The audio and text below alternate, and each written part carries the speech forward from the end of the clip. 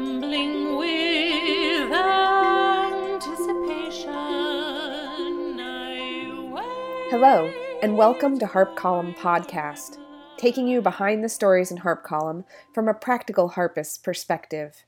My name is Christina Finch, and I will be your guide to all things harp. Today's episode features a longtime friend of the pod, Sam Hickman, discussing her article, Sing Us a Song, featured in the March-April 2020 issue of Harp Column. Sam's article highlights 7 amazing harpists who not only play, but sing from behind their instruments. And at a time when most of us are either self or medically quarantined, their specific brand of magic is exactly what's needed. To start things off, I asked Sam, our own singing harpist, to share some of the challenges that come along with singing at the harp. Honestly, it's kind of like driving a car because you're like steering, you're going places. It's driving a car to somewhere you don't know with 3 people in the back, one of which is a child who is throwing things. It's a lot. You're moving arms and legs. It's like doing it like a jellyfish movement while also on a trampoline, on a skateboard, rolling down a hill. I feel like the most challenging part is remembering words on top of all of it. So I think when you see someone like in this wonderful group of women who can do it so effortlessly, and there are so many of them who can, it's such like a treat to know that they've really mastered their instruments and their talent, and they've really honed their craft in such a unique and beautiful way. And it's been such a delight to be able to like write about all of these different women and really highlight how skilled they are as professionals and as artists. So, how did you choose the people that you included in the article? For the most part, I was like, this is an opportunity for me to highlight my friends, make new friends, and then kind of get access into people that I'm like, I'm finally writing for a very large and specific harp magazine. Finally, the access I always wanted. With kind of Judith and Tara and Esther, it was kind of like we already knew each other. And with Aya, it was like an opportunity for me to like learn more and to kind of get more in and be able to be like, I love you so much. And with Tulani, it was like, oh, finally, I can like get in there and really learn like how she does it, because I think out of all of them, she's the one that makes it look the most easy. And I was like, I must learn your secrets. Do you have any advice for anyone that's looking to try singing behind the harp? Much like in a fire, go low and slow. So try with like a really small harp first and then get bigger, because the physicality of having to like truly the physics of having to play at a harp is so much easier when it's smaller. And it took me so many years to get into a decent soprano range. If you're starting really, really small and you're starting with something that's kind of quite low in the voice, it'll just be so much easier just to have a little run through and have a little play around with. So low and small. That's not what you say in a fire, but hey, it applies here, I guess. Also in a fire. Remember that for in case there's a fire in your homes. I hope not. This got sad real quick.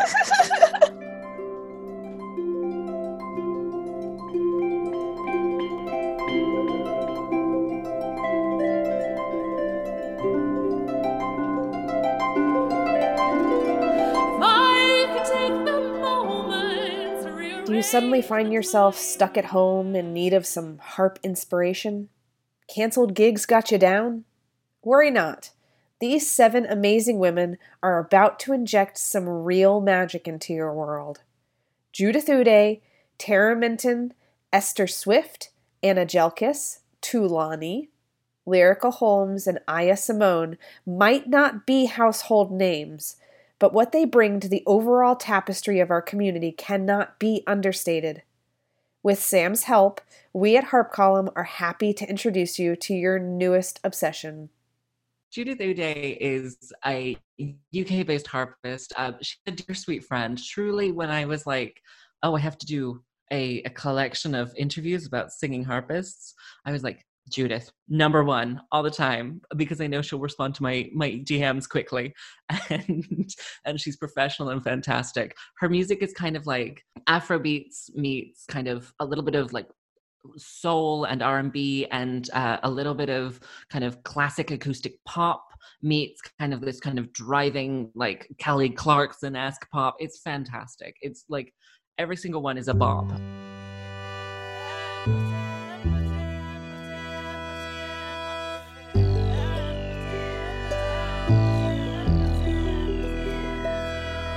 Sweet, sweet, you've always been sweet. You've always been a girl with a mind to beat. You've always had the strength to use your hands, creating for yourself a wonderland. Kind, you've always been kind. You've always got a good thing on your. So in 2017, I went to the Kamak Harp Weekend, and I saw Tara perform, and it was the first time I had seen like a classic jazz harp trio set up where the lead sung, and I was like, "Oh, you can do that? That's amazing!" Like it was truly revolutionary for me because her style is very like it's very classic jazz standard, but it's also got like a little bit of a musical theater twist in it because of her musical theater training and everything, and it's just like her band is so tight. It's a trio and they're just the tightest of tightest musicians. It's fabulous watching her like knit together all of these beautiful textures into one package.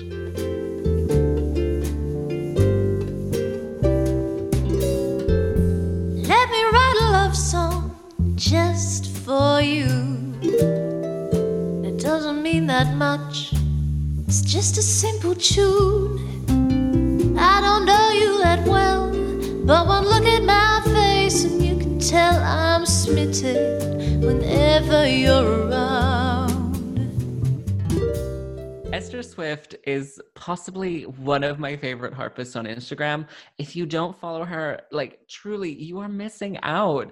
She is hilarious, and this is coming from me, a true clown. So she went on tour last week in New Zealand, and the entire time she was like, "Look at this. I'm on vacation. No, I'm not. I'm on tour. I'm doing work. Here we are. It's sunny." And it was raining constantly here, and I was so jealous. Her band 12th Day is a duo that she does, and it's kind of this modern take on traditional Scottish folk music in a way that's like really storytelling driven, and it's just like every single one is really upbeat and really got a little bit of a punch to it. It's fabulous.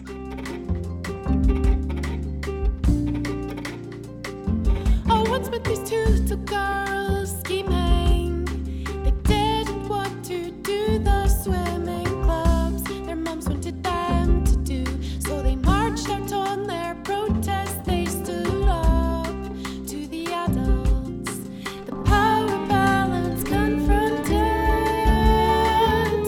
They knew. So when I did all of these interviews, every single one of these harpists, barring a couple, was like, "Joanna Newsom is my principal influence." And I was like, okay, but I don't think it was as clear that it was such a strong influence than with Anna. Like her music is so kind of, it's really got everything that Joanna Newsom does, and it's just a little bit more. It's fabulous. It's got like that jazzy edge. It's got that kind of arty storytelling. It's got that poetry. It's got that kind of conscience behind it. It's really got like everything, and they're all big and beautiful. It's just really a really satisfying thing to see someone just like in their element doing the thing. And I think with Anna, that's so evident in her music. It's such a joy to listen to.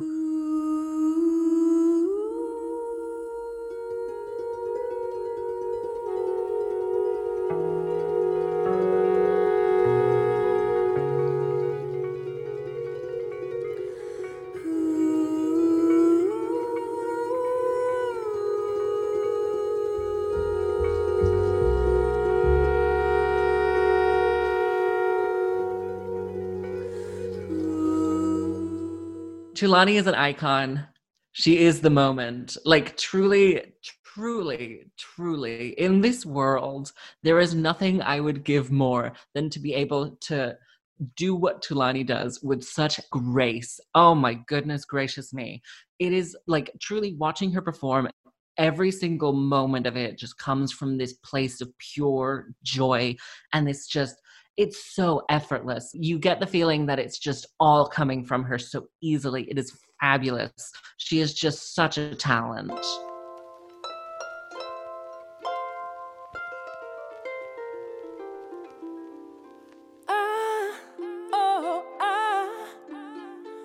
can't believe it's come true.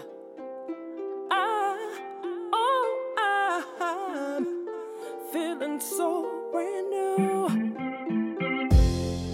It's like summer on winter nights. It's like Christmas in mid-July. Lyrica is one of those harpists in the community that truly brings everything that she is into her work, and it is such a joy to see. It is like from her work with her charity that brings harps into schools and nursing homes, to her work as a cosplayer, to all of her like work with hip hop and R&B, like everything just merging together into this just really, really unique and interesting person, and really interesting art that she creates from it. It's such a rewarding thing to see someone bringing their really multifaceted selves into the community and being like, this is it.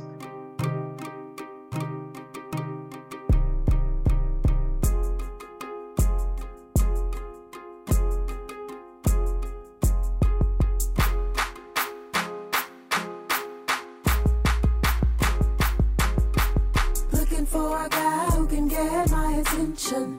Did I mention need to get my attention? Ooh, true game plus commission. You'll get your bonus check at the end of the mission. Aya Simone is my favorite. I know you're not supposed to pick favorites, but Aya Simone is my favorite. She is everything. Oh my goodness, Aya Simone. If you don't know Aya Simone, you need to get on the internet. You need to find your search device. You need to search Aya Simone, and you need to get with the program, because we are all behind Aya Simone at this point. Stop sleeping on her. Wake up. She is a gift. She is fabulous. She is a singer. She's a harpist. She's a storyteller. She's done everything with everyone, and no one seems to know it. In this community, nobody seems to know it. She's done things with Juliana Huxtable. She's done things with all these different rappers and producers and singers, and she is just everything to all people. She does arts things. She does everything. She's really just like a look queen with so much talent. Aya Simone, Aya Simone, Aya Simone. Say it with me, Aya Simone.